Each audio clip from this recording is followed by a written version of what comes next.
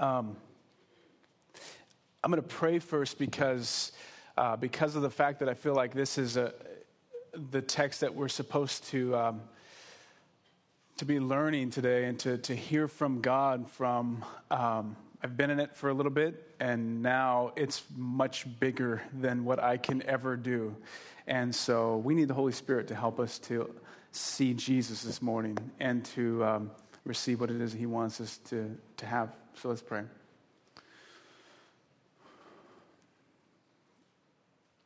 Lord God, we need your anointing this morning. We want to experience your presence, Jesus. We want to know that you're here. We want to have a new sense on our hearts of your grace and how it works and changes our lives. We come in here and if we're honest, we admit there's so many areas that unravel within our lives. And we look forward to you now speaking truth to our hearts about how you put those things back together again and how you accept us the way we are. And we look forward to conviction of your word on our hearts, Lord. Be glorified here this morning, we pray in Jesus' name. Amen. John 21, verse 1 says, I'm reading New Living Translation, later, Jesus appeared again to the disciples beside the Sea of Galilee. And this is how it happened. If you have an ESV, it says Jesus revealed himself again. This is how he revealed himself. So it's a pretty important spot. Several of the disciples were there: Simon, Thomas, Peter and John, and Nathanael. Verse 3, Simon Peter said, I'm going fishing. And they said, well, come too. So they all went out of the boat, and they caught nothing all night. At dawn, Jesus was standing on the beach, but his disciples couldn't see who he was. He called out, fellows or children, literally, hey, bro, do you have any fish? That's the language. And they said, no. And then he said, well, throw your net on the right side of the boat and you'll catch some. And so they did. And they couldn't haul it in. They couldn't haul in the net because there were so many fish in it. And then the disciple Jesus loved said to Peter, it's the Lord. And when Simon Peter heard that it was the Lord, he put on his tunic, for he had stripped for work, jumped into the water, and headed to shore. And the others stayed in the boat and pulled the loaded net to shore as well. And there was only about 100 yards from shore. When they got there, they found breakfast waiting for them, fish cooking over a charcoal fire and some bread. Bring some of the fish you just caught, Jesus said. And so Simon went aboard the boat and dragged the net to shore. He's so impetuous at this point. He's like Will Ferrell, like just running back and forth. So there was 153 large fish, and yet the net hadn't torn. Now come and have some breakfast, Jesus said. And none of the disciples dared ask him, who are you? They knew it was the Lord. And when Jesus served them bread and fish, this was the third time Jesus appeared to his disciples since he had been raised from the dead. I think my main question as I look at this section of Scripture is, when you see Jesus looking at you, or when you saw Jesus staring you in the eye, what did you see?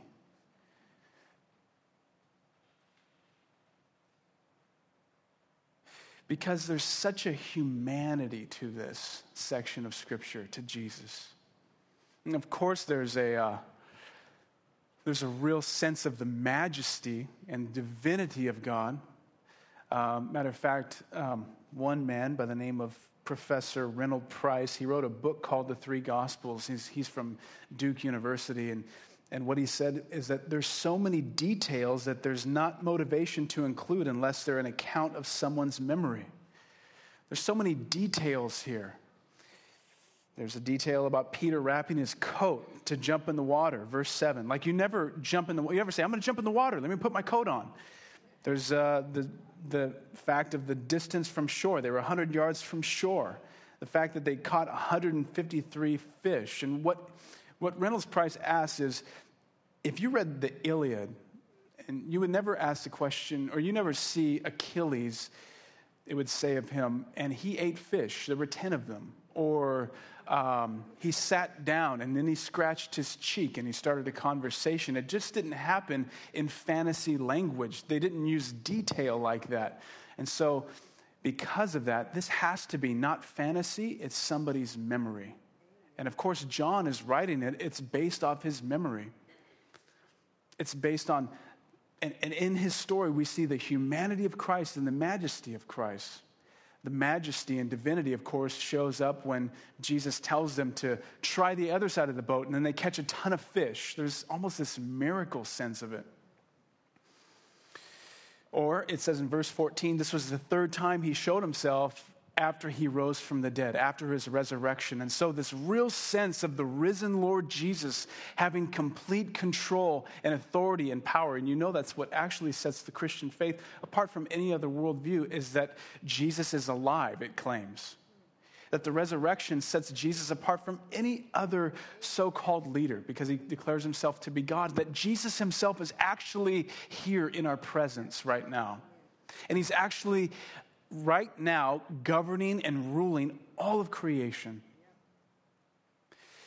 That's what sets it apart from Confucianism and Buddhism and Oprahism and every other ism that there might be out there. But you don't just see the majesty of Christ, you see the real humanity, the real personness, the humanness of God becoming a man and living amongst us. The fact that God would enjoy or call out to his friends and say, friends, have you caught anything? And then they catch fish and he prepares a beach fire for them. Like apparently God likes making beach fires. And he does a pretty good job. I don't know if you ever tried it. I mean, did they have matches? Seriously. But not just preparing a fire, but also cooking breakfast. Come and have some breakfast. Bring the fish you just caught. And almost being excited to share this meal with them. The reason why it's gathered around a meal is because the Christian faith, the essence of it is friendship. It's relationship. And I asked the question, what did you see when you looked into his eyes? When you see Jesus looking at you, what do you see in his eyes? Because for Peter, there might have been excitement, but there might have also been some fear. Because he had failed so bad. And he wonders now if it's all over for him. He wonders if this is the last time that he finally just messed it up so bad that there's no new beginning for his life. Some of us, we deal with fear. I deal with fear. I deal with fear of the future a lot. Some of us come in here and you find yourself afraid of the future as well. This passage actually speaks to that. It's been calming my own heart as I've been reading it. I think that that's why it's so special to me. Some of you are fearful because of the mistakes that you've made, because of sins that you've repented of and gone back to, and you come in here and you're just fearful. I really don't know what God sees. When I look into his eyes, I'm not really sure. Author Brennan Manning says, the sorrow of God lies in our fear of him, our fear of life, our fear of ourselves. He anguishes over our self-absorption and self-sufficiency. Richard Foster wrote, today the heart of God is an open wound of love. He aches over our distance and preoccupation. He mourns that we do not draw near to him. He grieves that we've forgotten him. He weeps over our obsession with muchness and manyness, and he longs for our presence. Maybe you fear being alone, a sense of loneliness. You're single and you fear that. Or you're married and you fear the sense of loneliness. Whatever it might be, the failures that you've made or the fear that you experience, this section speaks to us because it's about the restoration of a broken man. But it's not just the restoration of an individual. It's actually restoration of community, an entire community. That's really the mission of God from Genesis to Revelation. In Genesis, you read where God says, I will make them my people, and I will be your God. When God gave the law to his people, Israel, it was actually after they were freed. He gave the law so that they could become a people. And of course, they couldn't keep it. We can't keep it. And so Jesus came so that he could create and set up a counterculture. That's what he called in Matthew chapter 5, a city set on a hill, an alternate city, a counterculture, a different way of life, a people that are restored. But if we're to be restored, we have to understand the importance and the sense of community. I went with some friends recently to a conference. And at this conference, one of my friends that was there, he ran into a man that he hadn't seen in like 3 or 4 years. And this guy had horribly fallen into moral failure. It jeopardized his family, ruined his career, basically. He was a pastor and ruined his calling, he thought. Many people thought. And we saw him in this city, and my friend just wanted to love him and kind of encourage him. And so the guy started to tell him, here's what I've been doing the past several years. Of course, I'm not in ministry. My wife has stayed with me. She's persevered with me. She's fought with me. But I'm doing really well now. And just a very sense of humility in this man. And my friend just asked him, as respectful as possible, so can you just speak to me and my friends and tell me, like, what it was that took you down this road so that we don't have to go down that road? And the guy started crying. And he says, this is the first time in 4 years that anyone's ever asked me that question. God's restoring this man. And just like Peter, this man is a thread in the overall tapestry, in the fabric of what God is weaving together, called a community of believers in Jesus Christ. He's restoring this man so this man can also restore and heal others. Jesus is the friend of the broken, so that the broken can be a friend to others. Now, for us to understand how restoration happens, we have to understand, this passage tells us there's a few things that we need to see. Number one, we need to understand how restoration happens in community. Our sense of community, our understanding of community has to be restored. Notice it says in verse 1, Jesus appeared to the disciples as they were together. And this is how it happened. And then it lists off several of the disciples. And then Simon says, I'm going to go fishing. And then they said, we'll come too. The church is a really big deal to Jesus. There's a pervasive sense in our modern era which says, I'm into spirituality, I like Jesus, I don't like organized religion. I've been hurt by it. And I can completely understand, because any relationship that you're in, if it's worth the investment, you're actually going to be hurt by, because it's a relationship of sinful individuals. It doesn't excuse our sin, but what we do realize is that Jesus is actually pretty serious. He actually really cares about his church. He said, I will build my church, and the gates of hell will not prevail against it. He talks of the importance of relationship, and it's actually within community that we practice a relationship with other people who are inside the church, with other believers, that we practice the one another's. Like, you can't practice bearing one another's burdens or speaking the truth to one another or being encouraged by one another by yourself.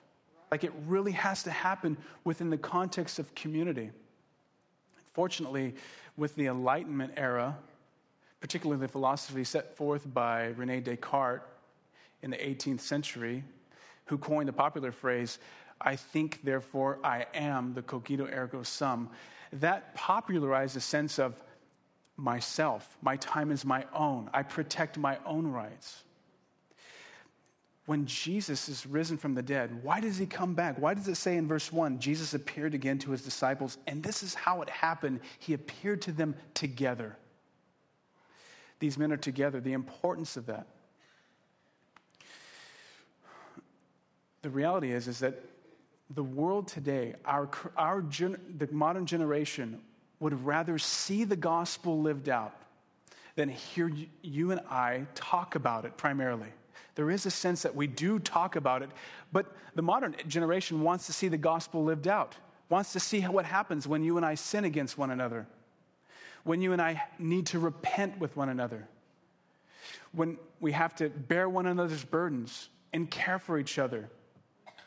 That's how people understand the love and grace and realness of Christ. It's human.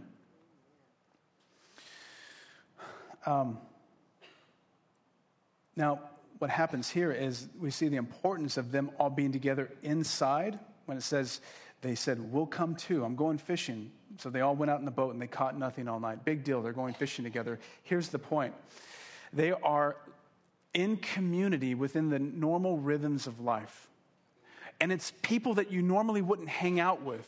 D.A. Carson says that the church is not made up primarily of friends. It's made primarily up of enemies. People of all different races, all different economic backgrounds. These guys that were in the boat together, they're completely different. But do you know what? Each of them carries a different sense, a different side of the heart of God. Thomas, he's a skeptic. John, he's hyper-spiritual. Peter, he's impetuous. Mary, who is in the group, not in the boat, she was a lover of Jesus. All of them have a different sense of the heart of God and can teach one another. I was recently heard a friend of mine who had a community group, they call it, their small group that they meet together, which is an expression of the local body of Christ. And in this group, there was a woman. He says, the people that I would choose to be in my group, I would never choose to be as friends. But God has put us together. For instance, there was a woman who was suffering from agoraphobia. I think that's the title for it, when you're afraid to leave your home except to go to work. Bound by fear, suffering from anxiety and a sense of loneliness and just fear. Because their community groups are neighborhood-centered, she happened to live in their neighborhood and she was a part of it. And what the leader of the group said was, God has spoken to me so powerfully through this woman, far more than anybody else or any place else. And if this woman hadn't been a part of our community, I wouldn't have heard it in such a way. It's the power of God putting us together and being together. You need community. The reason being is because you're created in the image of God, who is a triune God, and God exists in community, Father, Son, Holy Spirit, loving one another and deferring to one another. Because we're created in God's image, we desire community and we long for it. We all long for it. We all long to be a part. The problem is we begin to put our worth on the people that we're with and be selective in only saying, I'm only going to be with people that actually further who I am, further my agenda. Right here, it's a collection of many different individuals. But not just being together is the importance of community for people inside, but also outside the church. Look at what it says in verse 6. Jesus yells to them, verse 4, do you have any fish? They say no. Verse 6, then he said, throw out your net on the right side of the boat and you'll get some. And so they all did, and they couldn't haul in the nets because there were so many fish in it. And then the disciple that Jesus loved said to Peter, it's the Lord, I know it is. Why? It was because Jesus had called them to be fishers of men. He had called them to see their job as far more than just being fishermen. They were called to also reach people.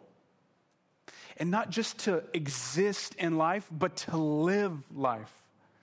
To have a sense of mission, and Jesus is forming and creating this communities, weaving it together with broken lives and broken people.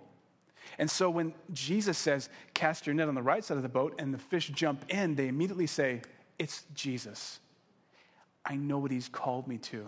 Something bigger than just my everydayness. They were still, some of them, going to be fishermen. Some of you are still going to be teachers. We need you to be teachers. We need you to see it as not just, Jesus is calling you to see it just as teaching kids, but also shepherding them. We need all types of different types of people who are going into work, into their life, and seeing it as, I'm fishing for people. And people outside need to see us inside living lives of community.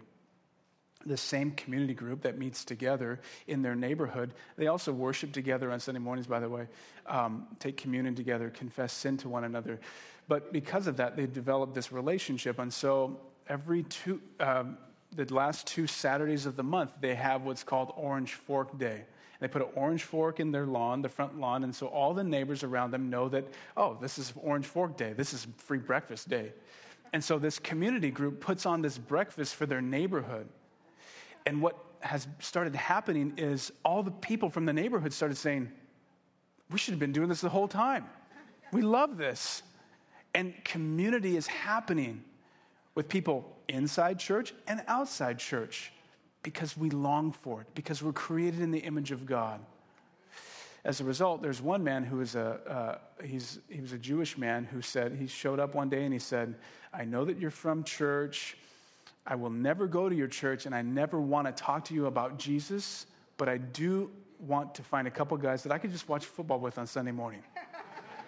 And so a couple of the guys from the group said, we love football. We'll gladly watch it with you. So they went to his house, and for, I think, 6 months, they just sat and they watched football with this guy because they liked football and they wanted to be in this guy's life.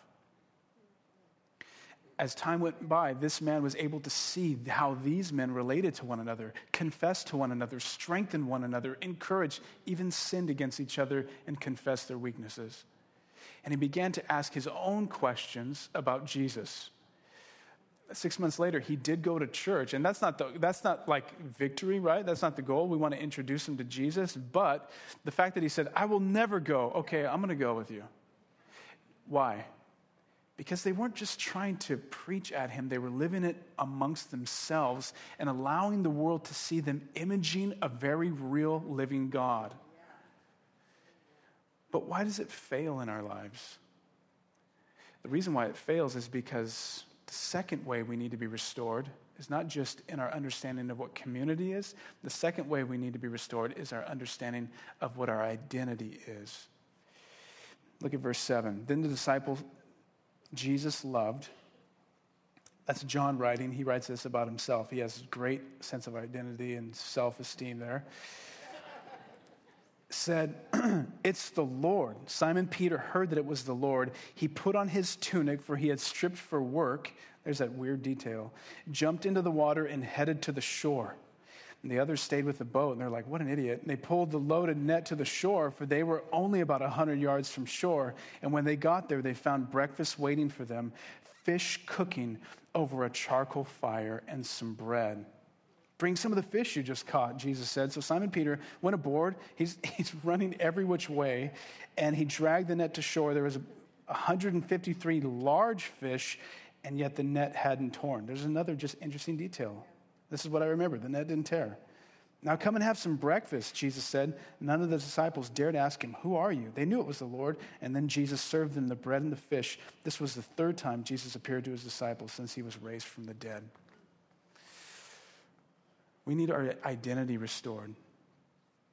Verse 7 almost identically mirrors Luke chapter 5. It's almost the same story. Peter sees these fish jumping into the nets, and he's like, I've seen this fish thing before. See, in Luke chapter 5, Jesus told Peter to launch out into the deep a bit. After he was preaching to a crowd of people, he got into Peter's boat, and he said, Peter, why don't you launch out? Peter, being the pro-bass fisherman that he was, almost having his TV show, says, I've been fishing all night. You're a rabbi. I'm a fisherman. I know how to fish. Jesus says to Peter, just launch out. Peter launches out into the deeper areas, casts out his net where he once tried to before, and fish start jumping into the boat and into the net. And Peter's response, different than here, says he fell on his face, on his knees, and he cried out, literally weeping, depart from me, I'm a sinful man. And yet here, he jumps into the water to swim to Jesus after he's miserably failed. Why? he now understands the gospel of grace. Prior to this, he had been attempting to be his own Lord and Savior, just like you and I all do. And at one point, he even began to use religion and morality as a cover-up for who he really was. This is the breakdown of real community authenticity. Because I want you to get this. Transparency is where we develop intimacy with people and with Jesus. And all of us mask ourselves. We are, all of us, trying to create some sort of cover. Since the beginning in the Garden of Eden, when God calls out to Adam and asks the hard question, what are you doing? Where are you? Just as he calls you and says, what are you doing? Where are you? And we cover ourselves. In this case, for Peter, he was a churchgoer, or he was a part of the church. He did a lot of things in the church. He was around Jesus a lot. He was really fond of him. But in Luke chapter 5, he sees someone greater. You know what happens when you come into the presence of somebody greater, more beautiful, more lovely, more wonderful, more stronger than you are? Our tendency is to be like, I'm going to go over here because you make me look bad. And in Luke chapter 5, the majesty of Christ really shines a light into who he really is. And here's the truth, is that when you come into the presence and you have an authentic experience with the Lord Jesus Christ, it compels you to respond in extreme ways. See, prior to that, you and I, we set up our own little Jesus props. We set up our own little false saviors. And we are part of church, or we are part of community, or we're in relationship, or we're even around Jesus, and yet we set up our own false saviors. I like Jesus, I even say I love him, and yet there's certain things that really bring me security, that if you were to knock that down, I'm in the presence, and I'm looking Jesus straight into the eye, I realize I'm in the presence of the living God, and it begins to melt me. But here, Peter jumps to Jesus. Why? Because no longer is his self-esteem and his identity wrapped up in his past performance, his previous ability to do really good. Now it's wrapped up in Jesus' performance and Jesus' ability to live a perfect life on his behalf. And he jumps to him and says, I know that man, and he saves me.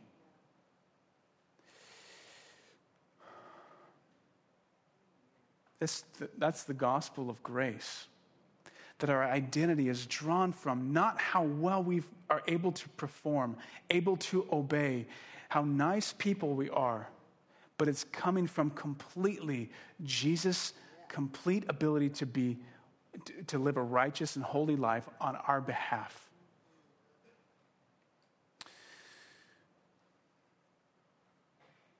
We will continue to draw our identity from the things that we do, the way we look, how well we behave, until we come to the place where I'm repenting of the false idols and saviors, the many Jesuses that I've set up. Now, thirdly, it wasn't just that, before I move on, when Peter jumps and runs to Jesus, he meets Jesus and has a meal with Jesus. Again, the whole idea of the Christian faith is relationship. Peter has a meal with Jesus in this sense. And for Peter, a sinful man who's blown it so bad, to sit there now across from Jesus and look him in the eye and look at the fire of coals. I wonder if he begins to remember the last night that he saw Jesus in the eye and was with the fire of coals when he denied Jesus.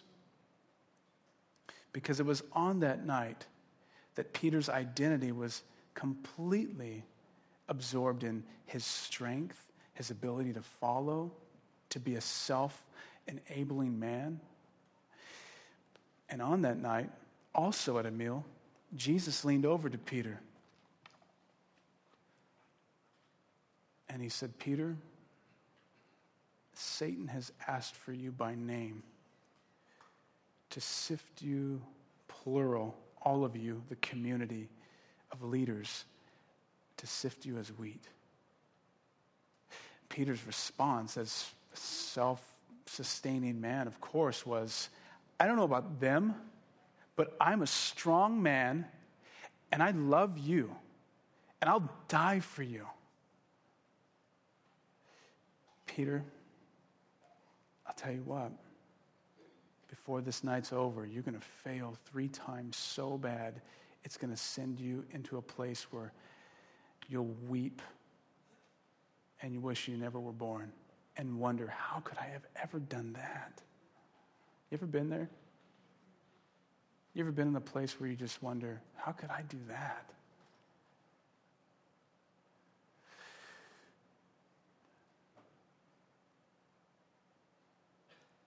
As a result, of course, Peter denies Jesus 3 times. He chops off a man's ear. Jesus comes into the garden. Peter chops a man's ear off. He's showing his strength. It's the difference between Peter and John. John would have a prayer meeting for the guy. Peter would chop his ear off. Again, the body of Christ, community, all that stuff, important. But as he shows his strength, but he goes into the courtyard and there's a little girl saying, weren't you with Jesus? And his self-sufficiency and his self-salvation begins to show up because what? He's been living, he lies. And he lies, he doesn't just sin by lying. The reason why he's lying is because there's something more important in his life than Jesus is. And that's his protection. That's his own ability to protect himself and sustain himself.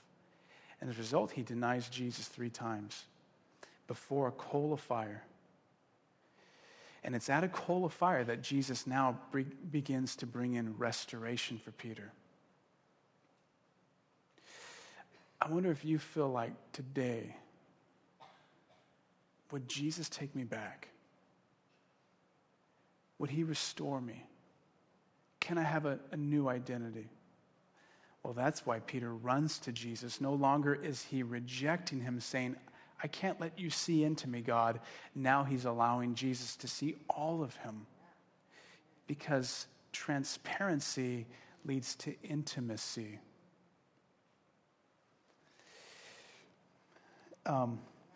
Brennan Manning says of having a meal with Jesus that the ragamuffins, this is from the Ragamuffin Gospel, speaking of all of us who have we feel like our lives are mostly just wrecked most of the time.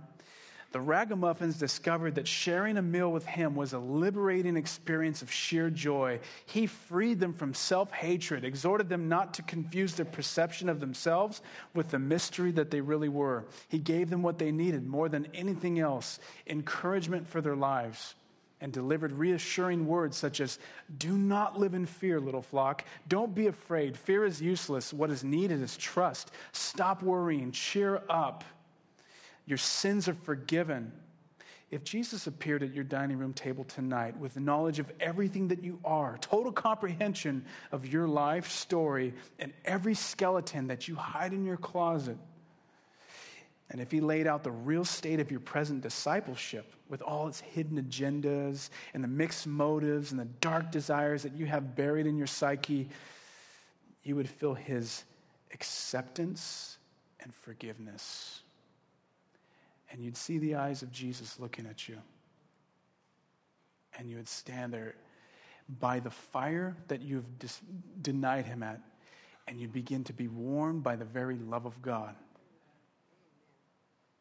See, I can stand up here and tell you, you need to be in community, you need a new identity, here's how you find it. I can guilt you all day long, but you know what really transforms your heart? When you sit by the fire and you feast with Jesus by the very fire that you failed at, and by the fire of the love of God, you begin to sense the extreme warmth of the love of Jesus Christ for you. And you're no longer shying away from all your failures and all your sin because you run to him with it. That's what frees us. That's what puts the thread back together. That's what begins to reweave the fabric of community.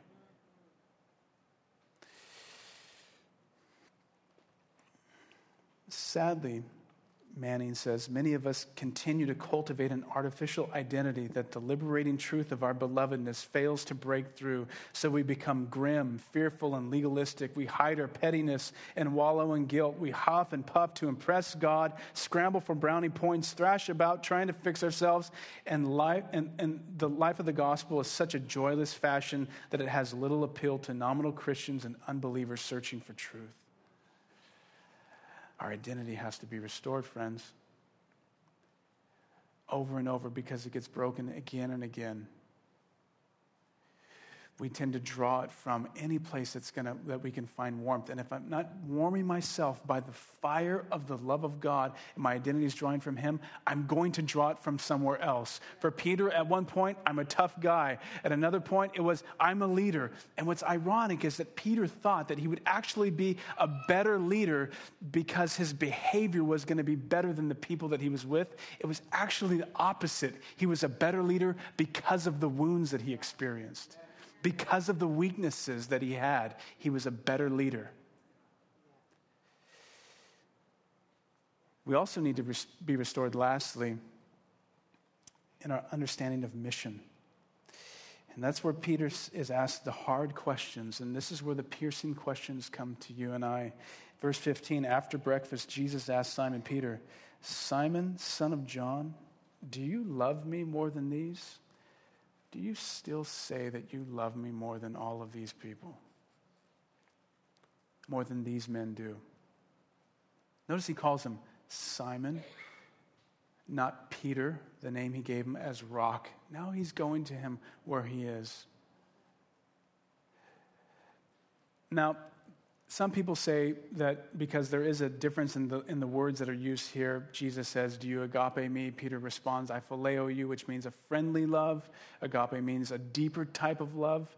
I don't really think that that's the case here, because God actually uses the word phileo towards Jesus, the Father phileos his Son. So I don't really think that the real thrust of it is that the Greek word is phileo agape. Here's the real thrust of it.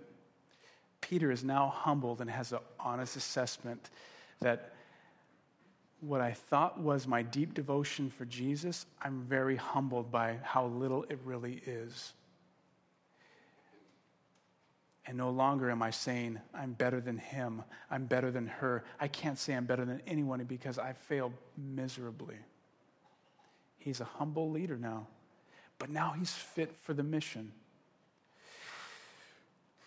You and I are called to this mission because in verse 15, Jesus then responds to Peter, feed my lambs, Jesus told him. And Jesus repeated the same question, Simon, do you love me? Yes, Lord, Peter said, you know I love you. And then a third time, the same amount of times that Peter failed Jesus, he asked him, Simon, son of John, do you love me? Do you love me? And it says Peter is grieved. He's hurt by the question that Jesus would ask him 3 times. And he said, Lord, I mean, you know everything. You know that I love you. Then Jesus says, feed my sheep. I tell you the truth, when you were young, you were able to do as you liked. You dressed yourself and went wherever you wanted to go. But when you're old, you will stretch out your hands. I want you to notice that phrase. And others will dress you and take you where you don't want to go.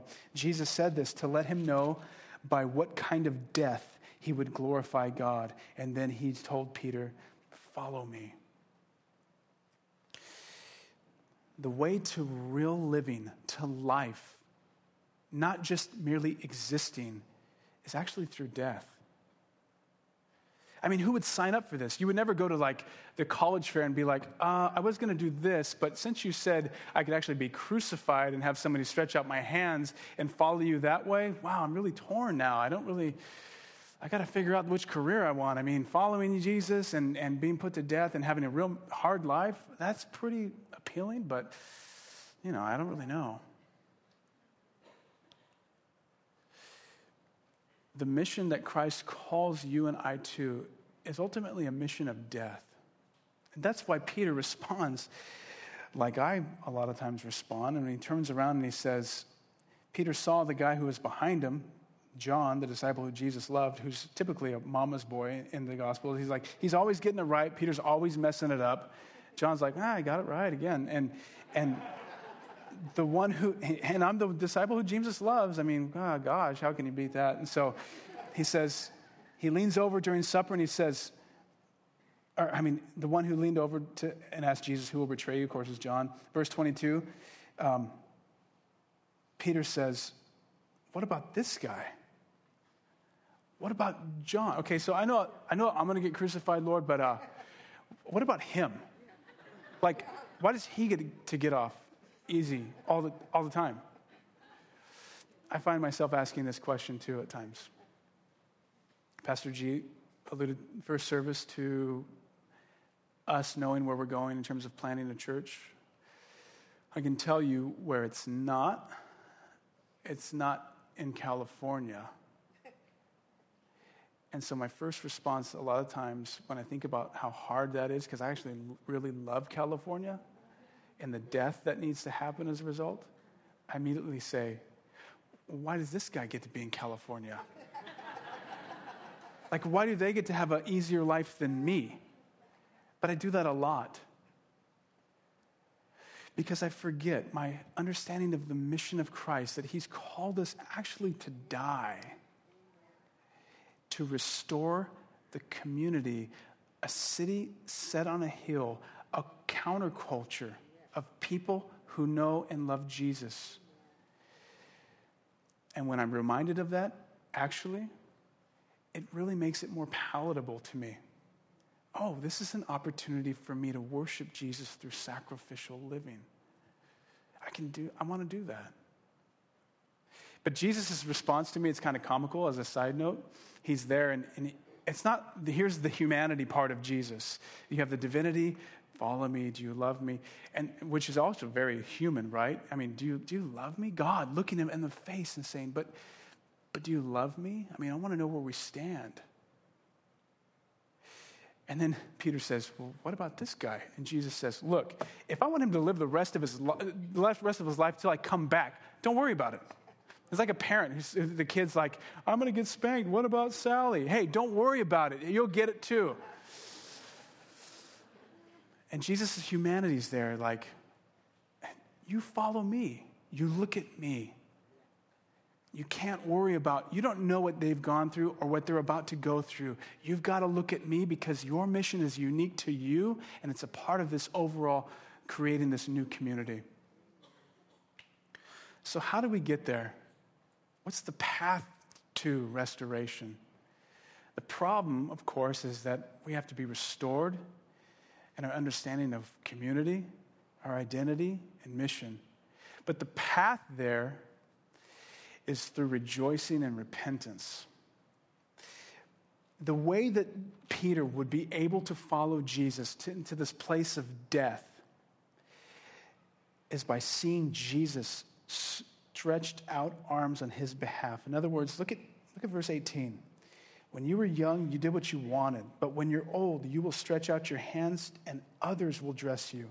It speaks of the death that he would die. In other words, the sacrifice that he would have to make would be crucifixion, stretching out his hands for the benefit of other people, for the sake of the glory of God.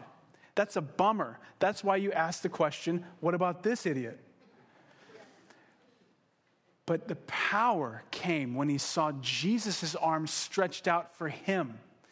When he saw Jesus at the fire of his failure and the love of God there, he could go through the fire because he saw his Savior go through the fire for him. You and I have got to come back over and over again to the fire of God's love and warm ourselves there by seeing the stretched out hands of Jesus. It gives me the passion and motivation to actually stretch my hands out for you and to sacrifice for others. But to the extent that you see Jesus, his sacrifice for you on the cross, him taking all of the wrath and justice for you, we'll think little. We'll just exist, and we'll be in it for ourselves. And then the last way on this path is through repentance. And notice, Jesus doesn't just let Peter off the hook. He actually makes him own his own fault. When he says, "Do you love me?" He makes him own it. And at that point, Peter realizes, I thought it was you that I was loving this whole time. But there's several ways that I was doing it for me. That I did it for some sort of standing, a right standing. I was trying to earn my right to you. But now I see that my love for you has been shallow. Do you love me? He says. He says, Lord, you know all things. You know I love you. Transparency leads to intimacy.